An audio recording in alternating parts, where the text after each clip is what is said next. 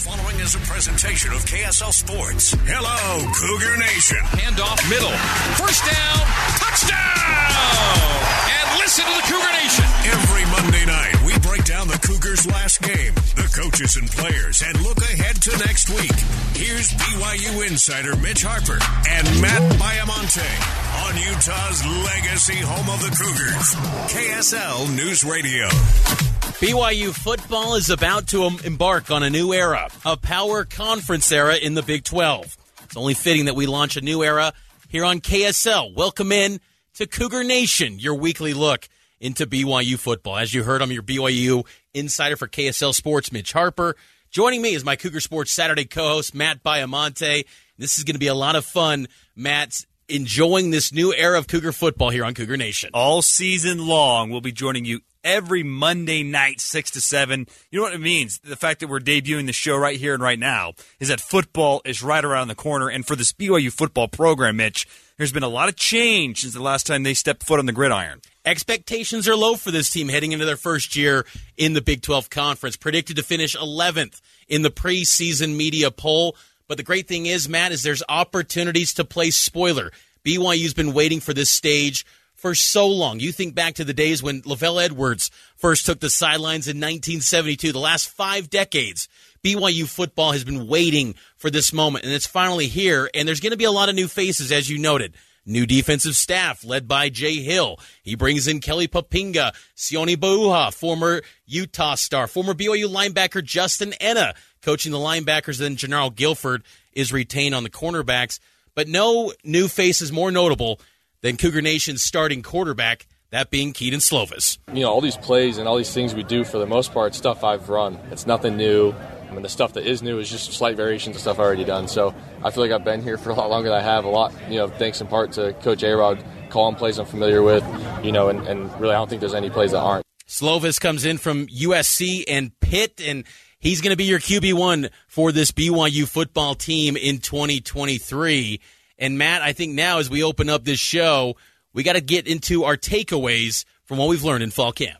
Cougar Nation takeaways. Mitch and Matt analyze BYU's last week of practice and BYU's prep for opening night.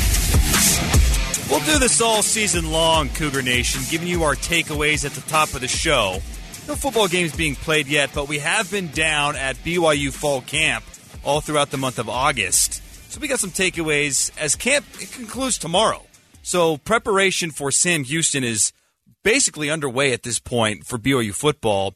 Camp in the rearview mirror. Here's my first takeaway, Mitch.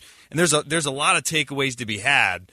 But, man, this running back room is fantastic for BYU. I've loved what I've seen. You've got Aiden Robbins, RB1, the transfer from UNLV. He looks dynamic, especially in short yardage situations. You bring back Falau Rupati, who has a nice shiftiness to him. Deion Smith has provided a burst. He looks to be someone who can contribute. And then Aaron Roderick has mentioned true freshman LJ Martin as a guy who's going to play this year. So this running back room is deep. They're going to be relied upon. And I've been really impressed with what they have. Harvey Unga and that offensive staff have done a nice job of filling the cupboard with a lot of talent. It might be crazy to say, but BYU in the Kalani Sitake era has been kind of like a running back U. Jamal Williams, Tyson Williams, Chris Brooks is having success in the NFL right now with the Dolphins.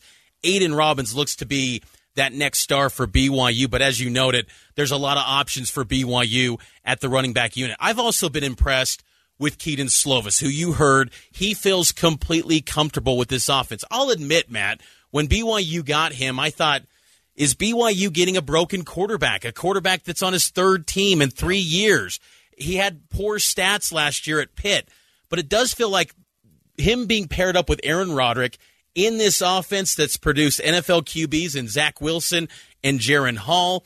Kedon Slovis feels very comfortable, and he's embraced BYU to the tune where you almost feel like he's been a BYU guy for years. Yeah. He's even attended church with some of his teammates. This Kedon Slovis has been very impressive, and his arm talent has been impressive in camp. I'm curious to see how it translates to games in the fall, but early returns on Slovis have been very impressive. And he's got to be good for this BYU team to have any chance at getting to a bowl game, which is how I would define this inaugural season as being a success. So we want to hear from you.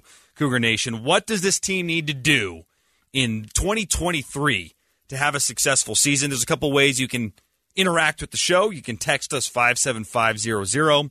You can tweet us, Mitch_Harper, at Biamonte Matt. And for the first time since you and I have been here talking BYU football, you can call us 801-575-TALK, 801-575-8255. We want to hear from you. What does this team need to do to have a successful season, Cougar Nation? Let us know.